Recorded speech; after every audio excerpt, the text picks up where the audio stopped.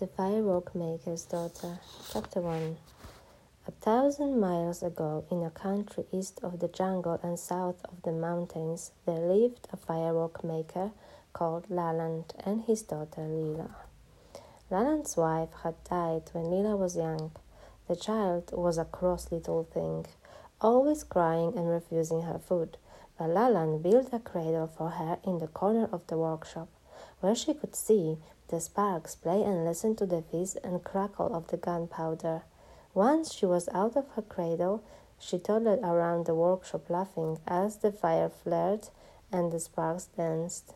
Many a time she burned her little fingers, but Laland splashed water on them and kissed her better. And soon she was playing again. When she was old enough to learn, her father began to teach her the art of making fireworks. She began with little crackle dragons, 6 on a string. Then she learned how to make leaping monkeys, golden sneezes, and Java lights. Soon she was making all the simple fireworks and thinking about more complicated ones. One day she said, "Father, if I put some flowers of salt in a Java light instead of cloud powder, what would happen?" "Try it and see," he said. So she did. Instead of burning with a steady green glimmer, it sprayed out wicked little sparks, each of which turned a somersault before going out. "Not bad, Lila," said Laland. "What are you going to call it?" Tumbling demons," she said. "Excellent! Make a dozen and we will put them into New Year festival display." The tumbling demons were a great success, and so were the shimmering coins that Lila invented next. As time went on, she learned more and more of her father's work, until one day she said, "Am I a proper firework maker now?"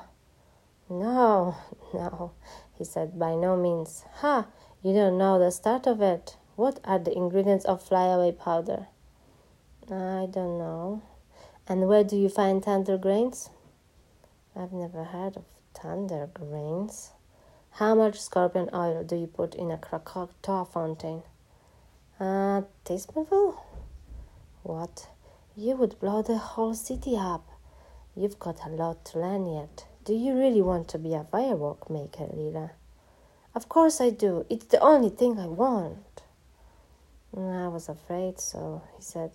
"It's my own fault. What was I thinking of? I should have sent you to my sister Jambavati to bring you up as a dancer.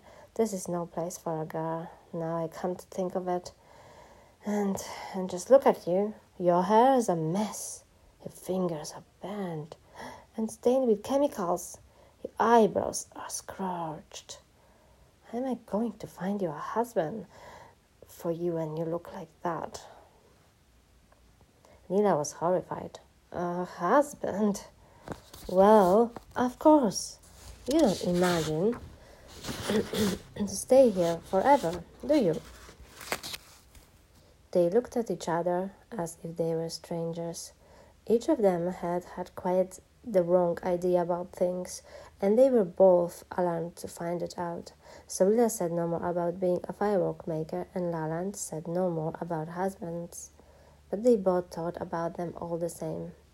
Now the king of the country owned a white elephant. It was the custom that whenever the king wanted to punish one of his courtiers, he would send him the white elephant as a present. And the expense of looking after the animal would ruin the poor man, because the white elephant had to sleep between silk sheets, enormous ones, and eat mango-flavored Turkish delight, tons of it, and have his desk covered in gold leaf every morning. When the courtier had no money left at all, the white elephant would be returned to the king, ready for his next victim.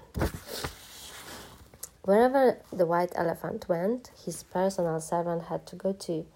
The servant's name was Chulak, and he was the same age as Lila. In fact, they were friends.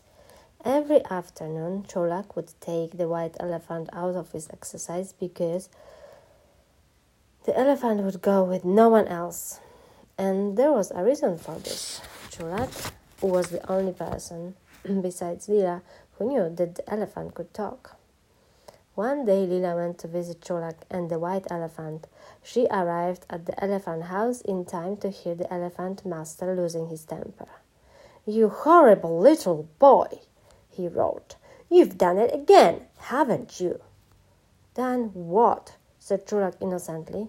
"Look," said the elephant master, pointing with a quivering finger at the white elephant's snowy flanks. Written all over his side in charcoal and paint were dozens of slogans. "Eat at the Golden Lantern Bangkok Wanderers for the Cup Star of India Tandoori House." And right at the very top of the white elephant's back, in great big letters, "Chang loves lotus blossom, true. XXX. Every day this elephant comes home with graffiti all over him," shouted the elephant master. "Why don't you stop people doing it?" "I can't understand how it happens, master," said Cholak. "Mind you, the traffic's awful. I've got to watch those rickshaw drivers like a hawk. I can't look out of graffiti artists as well. They just slap it up and run." "But Chang loves lotus blossom true. Must have taken a good 10 minutes on a step ladder." "Yes, it's a mystery to me, master. Shall I clean it off?" "All of it. There's a job coming up in a day or two, and I want this animal clean." And the elephant master stormed off, leaving Cholak and Lila with the elephant. "Hello, Hamlet," said Lila. "Hello, Lila," sighed the elephant. "Look what this obnoxious brat has reduced me to, a walking billboard." "Stop fussing," said Cholak. "Look, we've got 18 rupees already, and 10 annas from the tandoori house. And Chang gave me a whole rupee for letting him write that on the top. We are nearly there, Hamlet." "The shame," said Hamlet, shaking his great head. "You mean you charge people money to write on him?" said Lila. "Course," said Cholak. "It's that lucky to write your name on a white elephant. When you've got enough, we are going to run away. Trouble is, he's in love with a lady elephant at the zoo. You ought to see him blush when we go past, like a ton of strawberry ice cream." "She is called Frangipani," said Hamlet mournfully. "But she won't even look at me. And now there's another job coming up, another Pullman to bankrupt. Oh, I hate Turkish delight. I detest silk sheets, and I love gold leaf on my tusks. I wish I was the normal, dull, grey elephant." "No, you don't," said Cholak. "We've got plans, Hamlet, remember? I'm teaching him to think, Lila. We'll change his name to Luciano Elefanti, and the world be our oyster." "But why are you looking so sad, Lila?" said Hamlet, as Cholak began to scrub him down. "My father won't tell me the final secret of firework making," said Lila. "I've learned all there is to know about fly-away powder and tender grains and scorpion's oil and spark repellent and glimmer juice and salts of shadow. But there's something else I need to know, and he won't tell me." "Tricky," said Cholak. "Shall I ask him for you?" "If he won't tell me, he certainly won't tell you," said Lila. "He won't know he's doing it," said Cholak. "You leave it to me." So that evening, after he'd settled Hamlet down for the night, Cholak called at the Firework-Maker's workshop. It lay down a little winding alley full of cracking smells and pungent noises between the fried prawn stall and the batik painters. He found Laland in the courtyard under the warm stars, mixing up some red glow paste. "Hello, Cholak," said Laland. "I hear the white elephant's going to be presented to Lord Parakit tomorrow. How long you think his money will last?"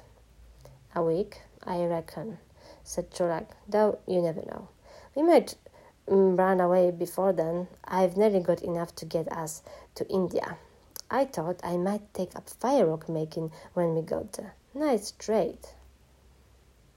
"Nice trade, my foot," said Laland. "Firework making is a sacred art.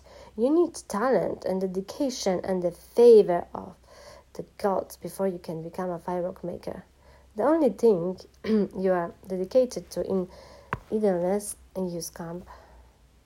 How did you become a firework maker then? I was apprenticed to my father, and then I had to be tested to see whether I had the 3 gifts. Oh, the 3 gifts, said Chulak, who had no idea what the 3 gifts were. Probably Lila did, he thought. And did you have them? Of course I did. And that's it? Sounds easy. I bet I could pass that test. I've got a lot more than 3 gifts. Pah, said Lalan. That's not all. Then came the most difficult and dangerous part of the whole apprenticeship. Every firework maker, and he lowered his voice and looked around to make sure no one was listening. Every firework maker has to travel to the grotto of Razvani, the fire fiend in the heart of Mount Merapi, and bring back some of the royal sulfur. That's the ingredient that makes the finest firework. Without that, no one can ever be a true firework maker. Ah, said Chulak. Royal sulfur, Mount Merapi. That's the volcano, isn't it? Yes, you pestilential boy. And already, I've told you far more than I should. This is a secret, you understand? Of course, said Chulak, looking all solemn. I can keep a secret. And Lalan had the uneasy feeling that he'd been tricked, though he couldn't imagine why.